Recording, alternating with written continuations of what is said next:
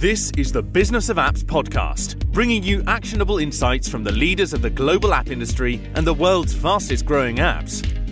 You can find more app news, data and analysis over at businessofapps.com. Welcome to the Business of Apps podcast. On this show, we invite app industry professionals to cover various topics. We promise to do our best to keep it both insightful but brief. In this episode, we have Tobias Boerner, co-founder at Admiral Studio. Tobias, welcome to the Business of Apps podcast. Hi all. Thanks for having me. Terrific. Thank you for coming. All right. It's been a while since we talked about the app subscriptions on this podcast, the latest business model for mobile apps that powers revenue generation for so many apps today. It all started with video and audio streaming services such as Netflix and Spotify, and then it turned out that the model actually works for so many other apps. But popularity doesn't necessarily mean that app brands actually know how to make the most of it. On this episode, we have Tobias to talk about the best practices for app subscriptions. But first, as always in the show, Tobias, tell us about yourself a little bit. What is your background in tech?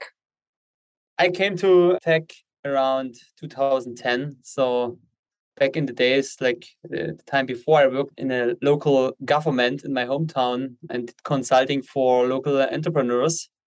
And those people always inspire me a lot. And then I decided someday to switch the sides and start my first footprint into the internet business project called, over 10 years ago, it's called Club Culture. It was a party community where we send photographers on parties, and the next days we have to upload this on a website. And we try to connecting in this way, like the nightlife to like the party environment.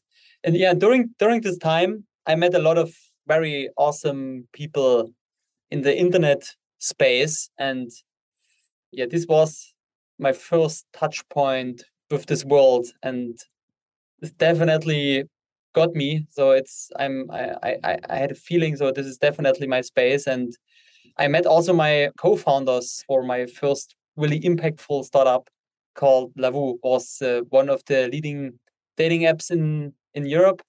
And I did this almost for 10 years. Since day one, I was CMO at Lavu and had also a strong passion for everything what is connected to growth and subscription handling as well.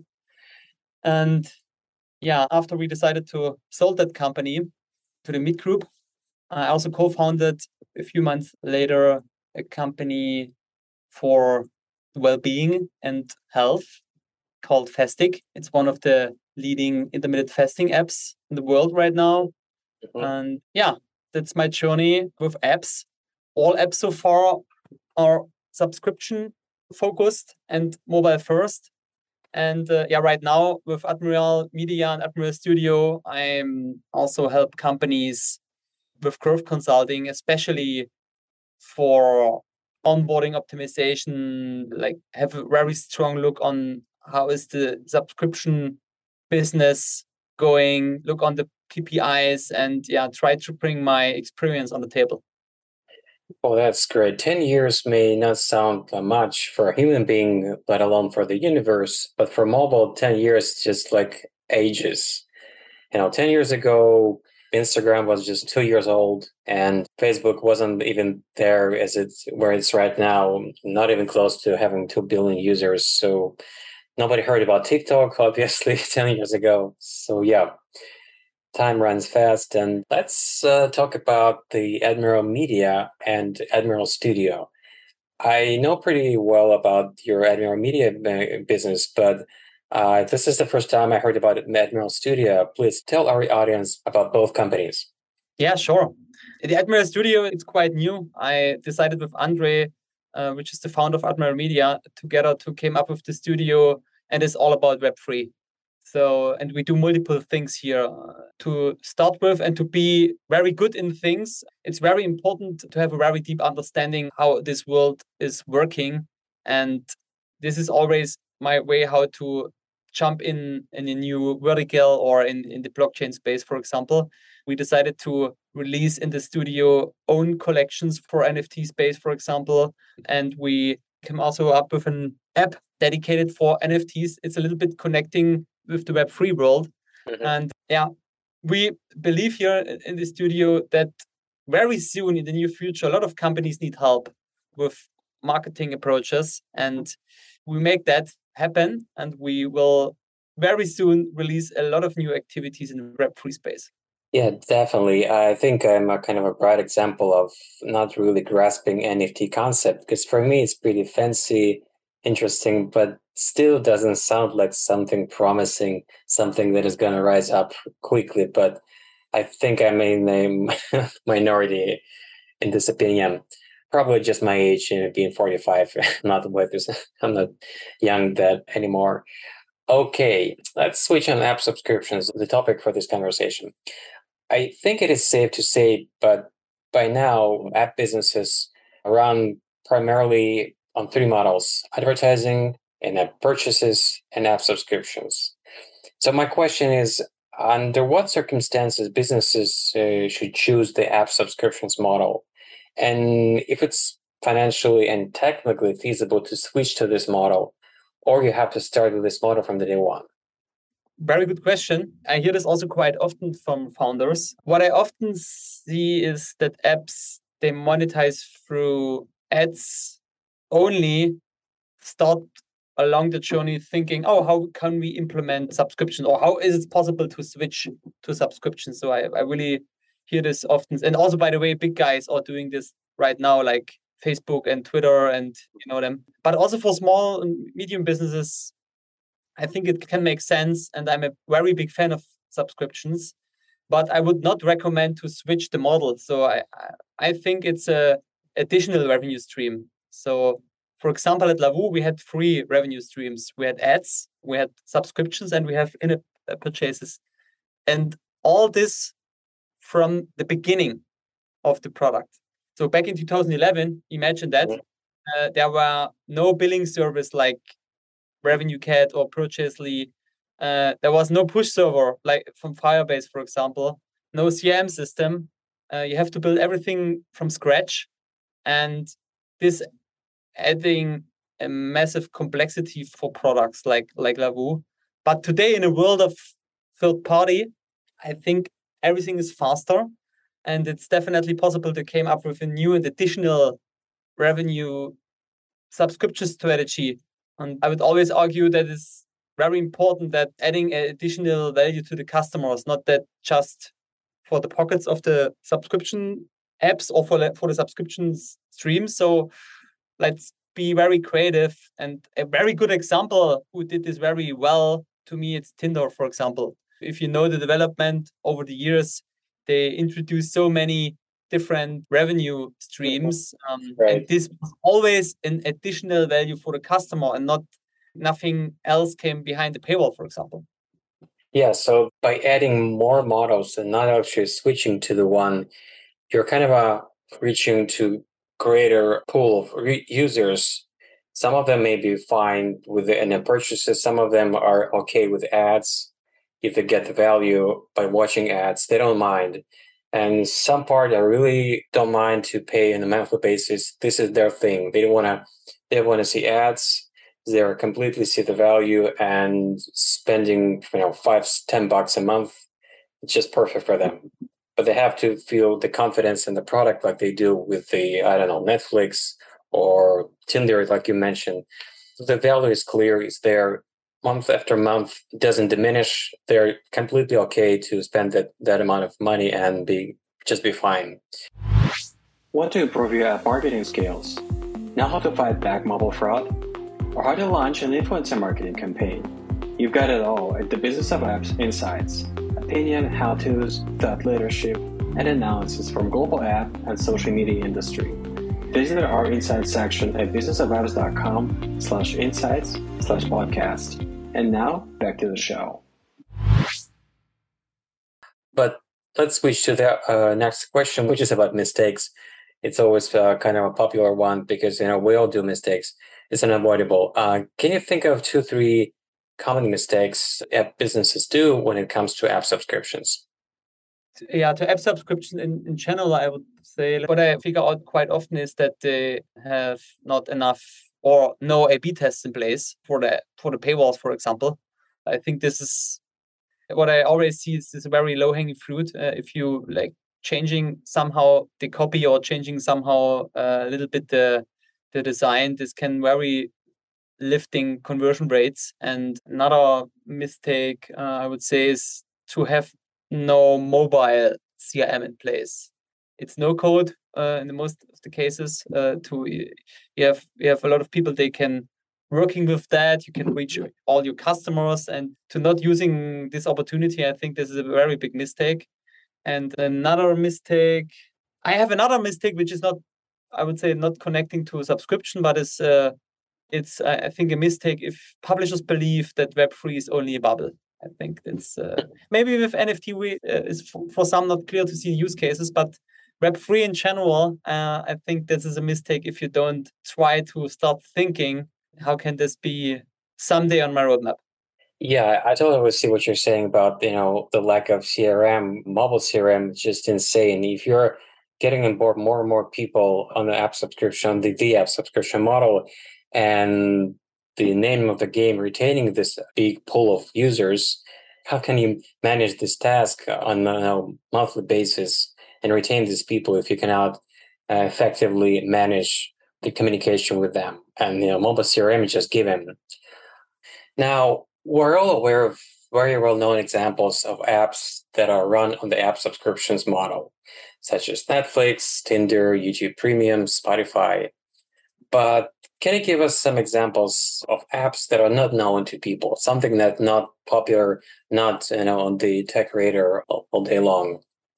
I think the most successful one, they are always well known. What I always using as an example, what they are doing this very well, my point of view is Duolingo. They are not small, but this very famous language learning app. But I think they're doing this on a world-class level with the gamification approach when it comes to subscriptions. I'm really like that, the way how they doing it. I can also make a little bit advertising here. Fastic is also a good example for the health and fitness environment. It's very strong focus on subscriptions since day one. There is no other revenue stream yet. Yeah, that's two examples. Yeah, I guess I can testify that Duolingo is a pretty cool app. My wife has been using it for a couple of months, and I can see how really the concept of the app, and I really don't mind to pay for a subscription. I can clearly see the value. And yeah, you're absolutely right. The gamification in the case of Duolingo is done pretty well. That's very well-rounded, thoughtful, funny, engaging. It's just no brainer. There's a value to pay on a monthly basis. Now, you mentioned at the beginning briefly that big names are moving towards the app subscription model. So, what are your thoughts on the recent paid subscription plans for launched from Snapchat, Twitter, Telegram? I understand it would be wrong to brush all these launches, all these cases with the same brush.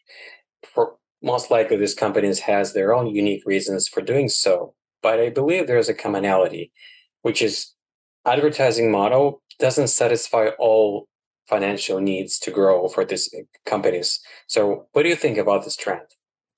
Yeah, I like the trend. So it's inspirational to see how the big boys doing that. It's hard to say something about that without knowing the KPIs that led to this decision. But I think it's fair to say that the new revenue stream opened up a lot of new fantasy of future growth, especially for the stock exchanges.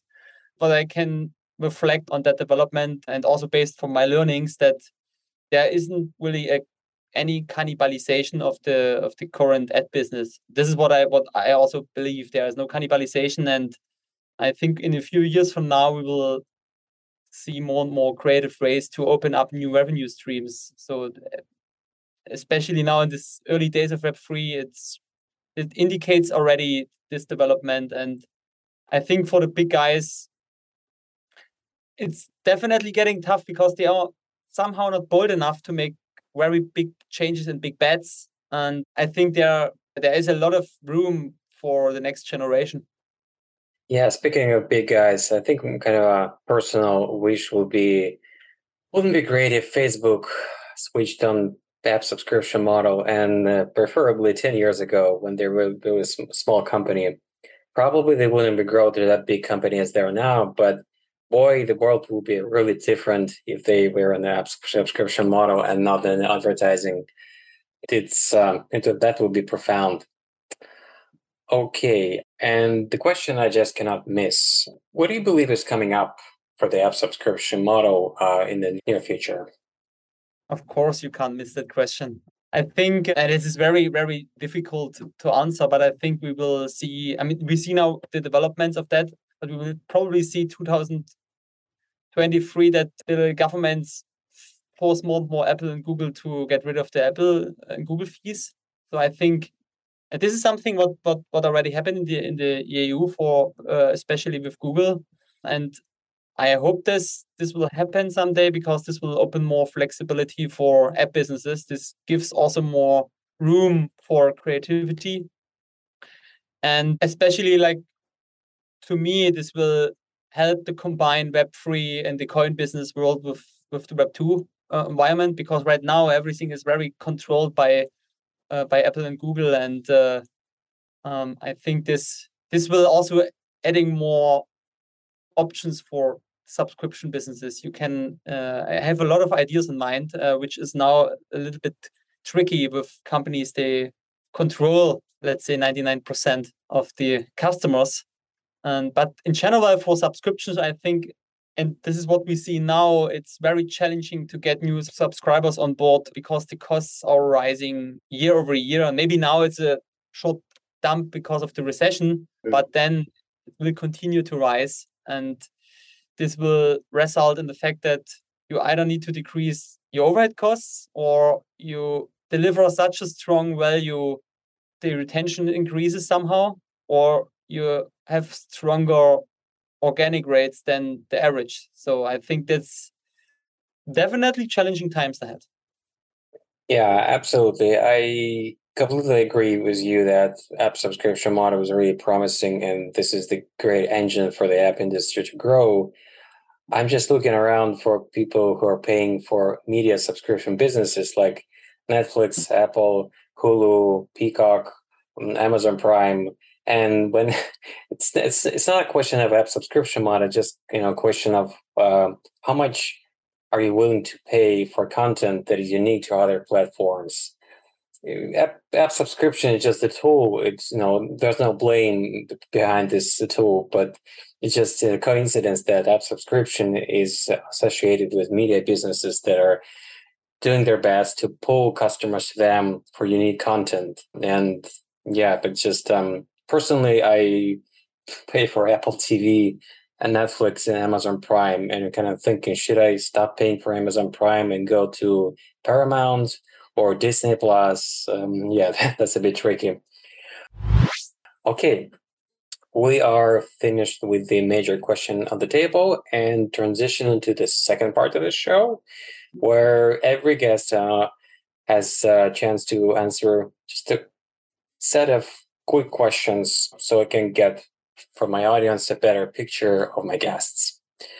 Question number 1. What smartphone do you have now? And have you been switching between these two giants we just mentioned, Android and iOS, or just staying one side?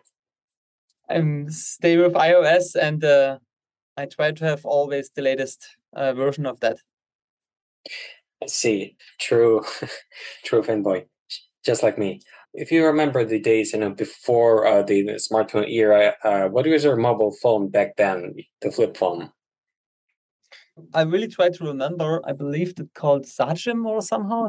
I think Sajim. I guess it was this kind of device where you can open and close it. Like at least the company called Sajim. It was before Nokia started getting the biggest smartphone. Not smartphone, like getting the biggest mobile phone company in the world.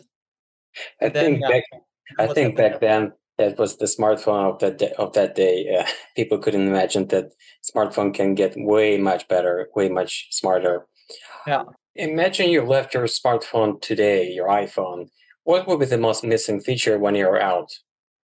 To me, it's to be connected. So in the most cases, it's like if I look on my smartphone usage, it's most of the times Slack and WhatsApp. I see. And what new app technologies are you most excited about? What feature on your iPhone could be hardware and software that is not there yet? Something it is not capable of doing that, but you would like this smartphone be able to do. What I'm most excited about is the whole connection with the real world. So I'm looking for more and more developments in this direction, and this AR VR stuff. It's definitely something what I'm interested the most, and this I think also will play a major role in the Web3 development in the next few years.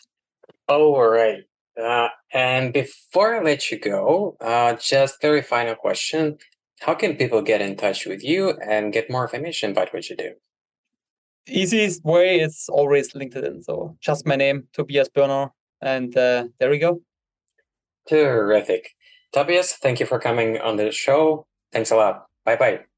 Thanks for having me. Bye-bye. And that was Tobias Boerner, co-founder at Admiral Studio. To listen to more episodes, subscribe to our podcast on iTunes, Spotify, Stitcher, Google Podcasts. Just search for Business of Apps, and you will find us easily. We release episodes on Mondays, so subscribe, and you'll be able to get new episodes on your smartphone, tablet, or computer as soon as we release them. And please don't forget to leave us a review and comment on iTunes. It is highly appreciated. And all episodes will also be available on businessofapps.com. Thank you for listening. See you next week. Thank you for listening to the Business of Apps podcast. For more, head on over to businessofapps.com.